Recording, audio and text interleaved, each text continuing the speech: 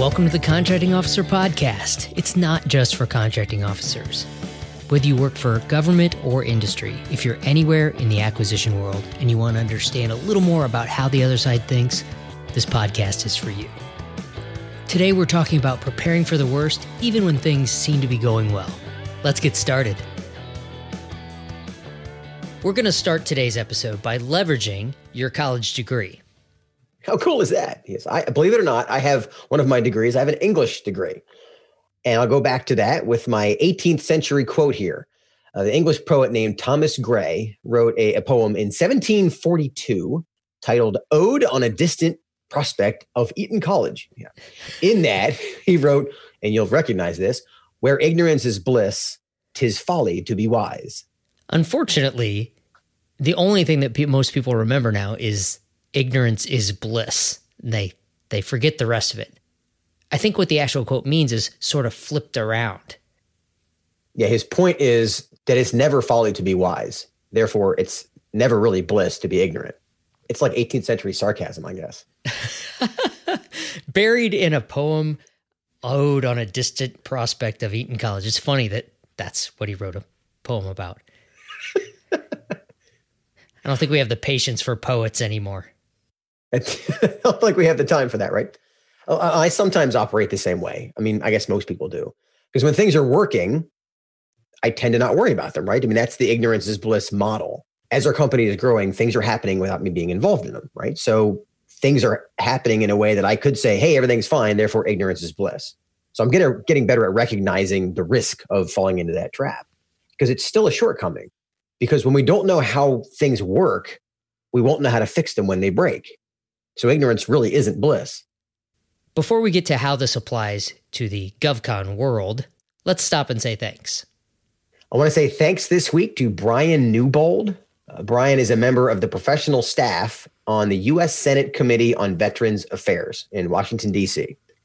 I want to thank Brian specifically for sharing our podcast and our webinar on LinkedIn. When someone takes the time to recommend our podcast by sharing it with their connections on LinkedIn, that's one of the best ways for people to find our podcast. Thanks, Brian. We appreciate it.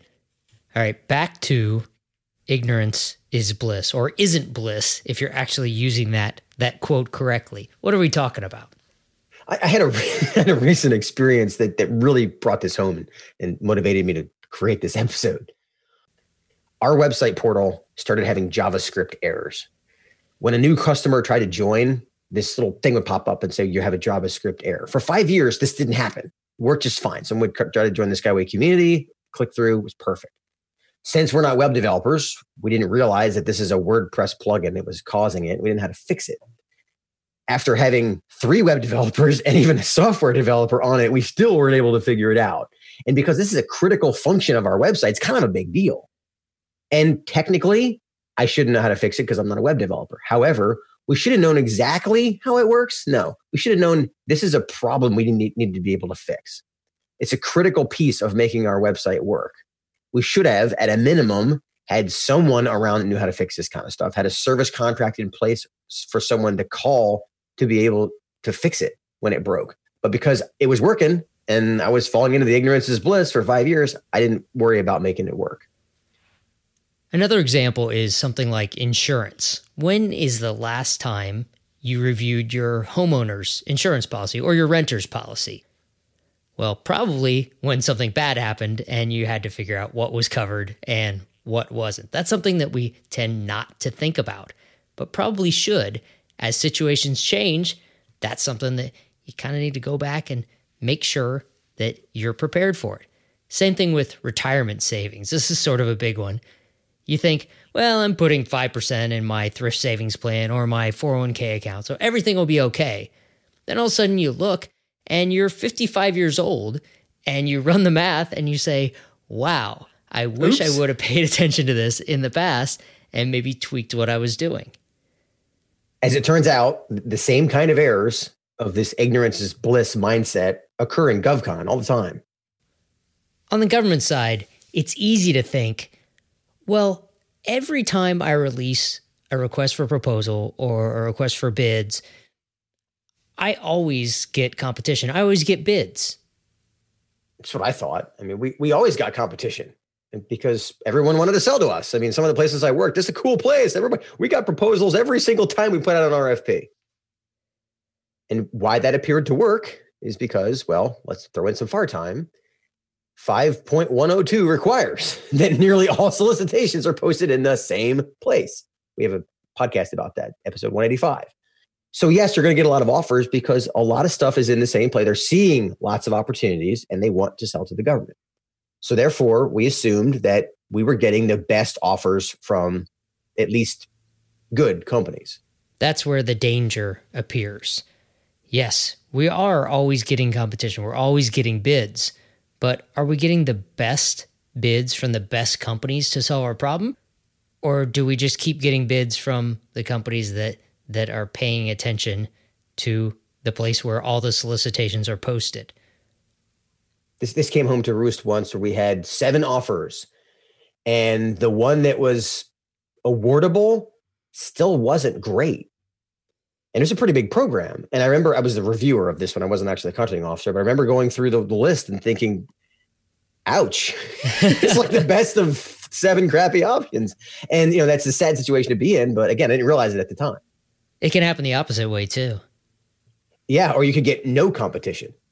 And we think, well, why didn't this company bid? I can think of a couple of examples where the program manager, the customer, the user said, hey, we never got a proposal from company X, and they were expecting one. And I had no answer for them as a contracting officer. I don't know why they didn't bid. They didn't like the RFP or something. I posted it just like I post all the RFPs. Why didn't my favorite company bid? Or why didn't the company you thought were going to bid? Yeah, and so everything was working fine until it wasn't. And I didn't realize why it stopped working. It broke. Our beautiful system of creating lots of competition broke, and I didn't know why. Yeah, that's funny. You said everything was working fine. Working fine is that's where you settle into the complacency of ignorance is bliss. Do you want it to work fine or do you want it to work great? Yeah, good point. So what to do? Target. Back to that, target and communicate. Government folks, make sure you make a clear understanding of what can industry actually do, and you figure that out by talking to them. And again, I go back to the examples of the times that I did that. And you have lots of examples of the times that you did that. Talk to industry earlier and figure out, can they actually do what we want them to do? And is the evaluation process we're going to use get us the result what we want? Because you'll get competition. Again, raising my hand. I got lots of opportunities to award to less than awesome companies. But like you said, you don't want it to just work. You'd really like it to work great so that you get the best companies to do the job. If you know there's great companies that you want to bid on your effort, don't assume they're going to see the RFP and understand what you want and bid. That's where if you find great companies in your market research, reach out to them, make sure they understand what you need and why, and you'll get a better chance that they'll bid and submit a bid that not only is competitive, but is the best bid so that you can award to them. Give me another government example, Kevin. Proposal responses. What I thought, contractors had plenty of time to respond. I mean, writing an RFP was a heavy lift. Lots of people had to review it. It took, in reality, months a lot of times to get a final RFP out the door. All they had to do was respond to it. But by comparison, that seemed, easier in quotes. Again, raising my hand, there were times that I actually thought that. You feel differently once you're on the other side and you see how the sausage is made. And the reason that worked is, go back to FAR time, 15208, submissions, modifications, revision, and withdrawal of proposals. Paragraph B1 says, in a nutshell, that if you don't submit this on time, it's late. So there's a hard stop for them. There wasn't a hard stop for me putting that at the RFP. Yes, there was a requirement. Yes, we had end of year money, but I didn't have to do it by an exact time. I could delay a day or two because I was driving the bus. And the ramification of it being late is that the government doesn't even have to consider it. They don't even have to open your proposal. Yeah, by contrast, the contractor, they literally cannot submit it late. So what they do is they figure out a way to do it. They work nights and weekends. They work straight through. They pull all-nighters. They throw a lot of money at it. And yeah, if it's due by this date, it's going to be submitted by that date. Will it be good? Will it be responsive? Will it be actually what the government needs? It'll be close. And it might not even come in. offers may have 3 or 4 opportunities to go after. And this one gave him 45 days and this one gave him 15, which I raised my hand. We had a commercial RFP and I did it in 15. And I found out after award that they considered not bidding on it because it was so short.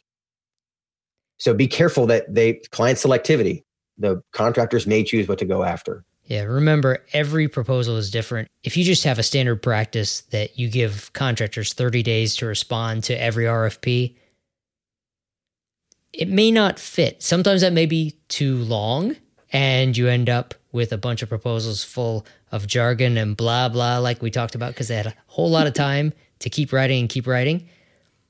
Sometimes it could be too short. Maybe they needed 45 days or 60 days to submit a proposal that was really responsive to the RFP.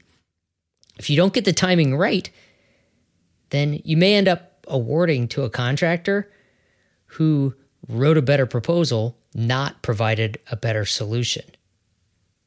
Let's flip over and talk about ignorance is bliss on the industry side. In some cases, a company has a better chance to win a competition because of the government's acquisition strategy.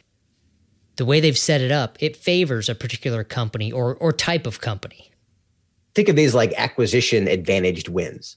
The acquisition strategy or the government specific need favors a particular company. Or the example that comes to mind is a type of company where they were a specific type of company in a particular circumstance with a particular timing that the government needed, and they were on a particular IDIQ contract. Now, the story they gave me was, oh, we're the best at this. They keep awarding to us. When I looked at their pipeline, I realized, and I'm not making this up, 97% of the revenue came from one IDIQ contract with one customer. The acquisition strategy that agency was using created a path of least resistance to award to that company. So the company's thinking, I am really good. This customer loves us. I'm going to win every single one of these task order. Yeah, they're thinking they got it in the bag. They're thinking that I don't need to learn the normal process, the actual fully competitive process, because I can keep doing this. The reason it worked with a FAR time is that, for example, 6.302-5, which allows for direct source awards. There's FAR 8.4, it's a GSA. There's FAR 19 that gives small business preference. There's even FAR Part 17, which the undefinitized contract action, and we have podcasts about all of those. All of them are rapid, streamlined acquisitions that are based on relationships or expertise of the company, or maybe your socioeconomic status. These are effective and appropriate tools. They are very effective to use as a contracting officer. Here's the catch. They're shortcuts. They're not a panacea. In fact, a couple of them say you can't do this forever. A couple of them say you can only do this for 1 year. So it only works for a while. And if you don't realize that this shortcut is what you're winning your work on, when the work stops, it's pretty painful.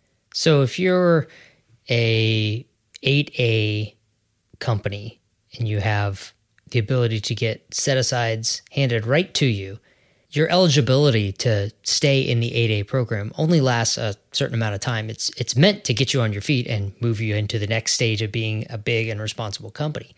If you're not paying attention and you're not preparing for how much harder it's going to be to get business after that eligibility expires, you could really be in trouble. Ignorance is not bliss. Or the acquisition process could mature, meaning that it didn't make sense for the government to do this as a sole source anymore. Or you talk about this a lot, the technology's changed. So you're no longer the only one that does it, or it's no longer a non-commercial item, a non-developmental item. Or we have a podcast about this, the small business goals of the agency change. And your type of business is no longer their favorite. Right. As harsh as that sounds. So what to do? Well, be aware of why you're winning. Don't be complacent. You have to understand which one of these shortcuts are you using and what's the runway, I guess, or what's the risk of you running out of runway on them. In some cases, the government's acquisition strategy favors you or a type of company.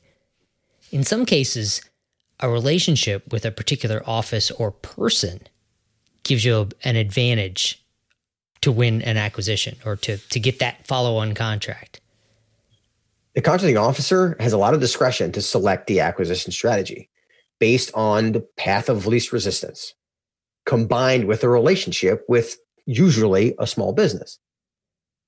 I ran into a company that I talked to a couple of years ago that they had over $3 million in contracts, small business. They were getting a lot of micro purchases, and the person that they were working with retired in their revenue. And again, I'm not making this up. That's what they told me. $3 million a year to $300K. That was the difference, because the path of least resistance for them was based on the relationship they had with this particular the contracting officer at this agency. So the company's just thinking, this is easy. I got this thing in the bag. All these awards just keep coming to me. I will keep getting these contracts forever because this lady is going to just hand me the money. And then she retires. She's no longer with the government, and your business is cut tenfold. Yeah, by 90%. And by the way, I want to clarify, there's nothing wrong with how this contracting officer was doing it. This is lots of micro purchases. So this was the appropriate way to do it. It's just that she got used to using this one company. The reason it worked, it was path of least resistance for her. And again, we go back to a couple of those FAR references like 6.302-5, which allows for direct source. FAR 19 allows CEO's discretion for rapid, streamlined acquisitions that can be based on things like relationship expertise and socioeconomic status. So especially at small dollar levels, like under 25K, under 150K, under 4 million for 8 days. I mean, again, depending on where you are, definition of small changes. But this is a shortcut, and they work for a while, and this isn't all bad. But once they stop working, it's pretty painful. There are a lot of reasons why the relationship can change, and it could be on the technical side where the requirement changes enough that a different acquisition office is now in charge of it. So the people that you thought you were dealing with are no longer in charge. The regulations could change on you. So suddenly the threshold changes and they can't just hand you money anymore. It's not as micro as it used to be, or it's more micro than it used to be. Or the definition of micro changed. Yeah. In the FAR, meaning that the regulations changed and it makes it less easy. It's no longer the path of least resistance, or some really wide open IDIQ strategy that the government came up with is actually easier. Or, and here's one that's really scary, the government might not be happy with you anymore, but they don't tell you that. They just don't award to you. And that's what's called a single threaded sale, where there's one person in the organization who likes you. And if that person changes their mind or leaves, all of a sudden you have no thread and poof, the work goes away. So how do you fix it? Again, communication. Communicate with the customer. Understand why you're winning this work. Is it single threaded? By the way, it shouldn't be single threaded. You want to talk to as many people in the organization as you can, realizing that's not always easy. But that's the risk here, is if you don't understand why you're winning this, then when it cuts out, you won't know how to fix it. All right, Kevin, we're just about ready to wrap this one up, but we haven't quite met all of our responsibilities here on the podcast. One of those is to mention where this fits in the acquisition time zones and the execution time zones. Pre-award on the acquisition time zone side, ignorance is not bliss at any point in the process. From the requirements at the beginning, through market research, through the release of the RFP and the writing of the proposals, and even in the source selection zone, if you don't understand what the factors are that have been leading to success, whether in getting plenty of competition or in winning all this work if you're on the industry side, if you don't understand what those factors are, you could be paying attention to the wrong things, or maybe you're just not paying attention at all. Post-award, on the execution time zones, this also applies throughout the whole process. For example, if you don't know really why you won the work, the tone of the kickoff meeting or the introduction phase of the contract is going to be different. If you don't know the real reasons why you won the work, when the contract has progressed to the recompete zone where the government is thinking about competing a follow-on, you may not understand the factors that they really cared about. You may have won by luck or accidentally if you haven't been paying attention. If you've been functioning under ignorance is bliss, you're going to have less chance of winning the follow-on. And if you're not familiar with execution time zones, they're in episode 84. And the acquisition time zones, which you talked about, or we cover those in episode number 3. All right, Kevin, now let's wrap this one up for the day. We got to figure out how things work, like the payment portal plugin on our website. Not knowing how that worked was risk, right? So at least we got to figure out what is the risk of something not working, even if we don't know how it works. Because if we don't know how it works, we're not going to be able to fix it when it breaks. You have to ask yourself difficult questions. You have to remember to ask yourself these in the midst of everything working well. You have to remember to ask yourself questions like, what is different since we put this thing in place? Or what's different since the last time I really looked at it? And most importantly, if it's been working all along, what's most likely to change in the future that could make it not work anymore? Is it causation? Like, did I cause this?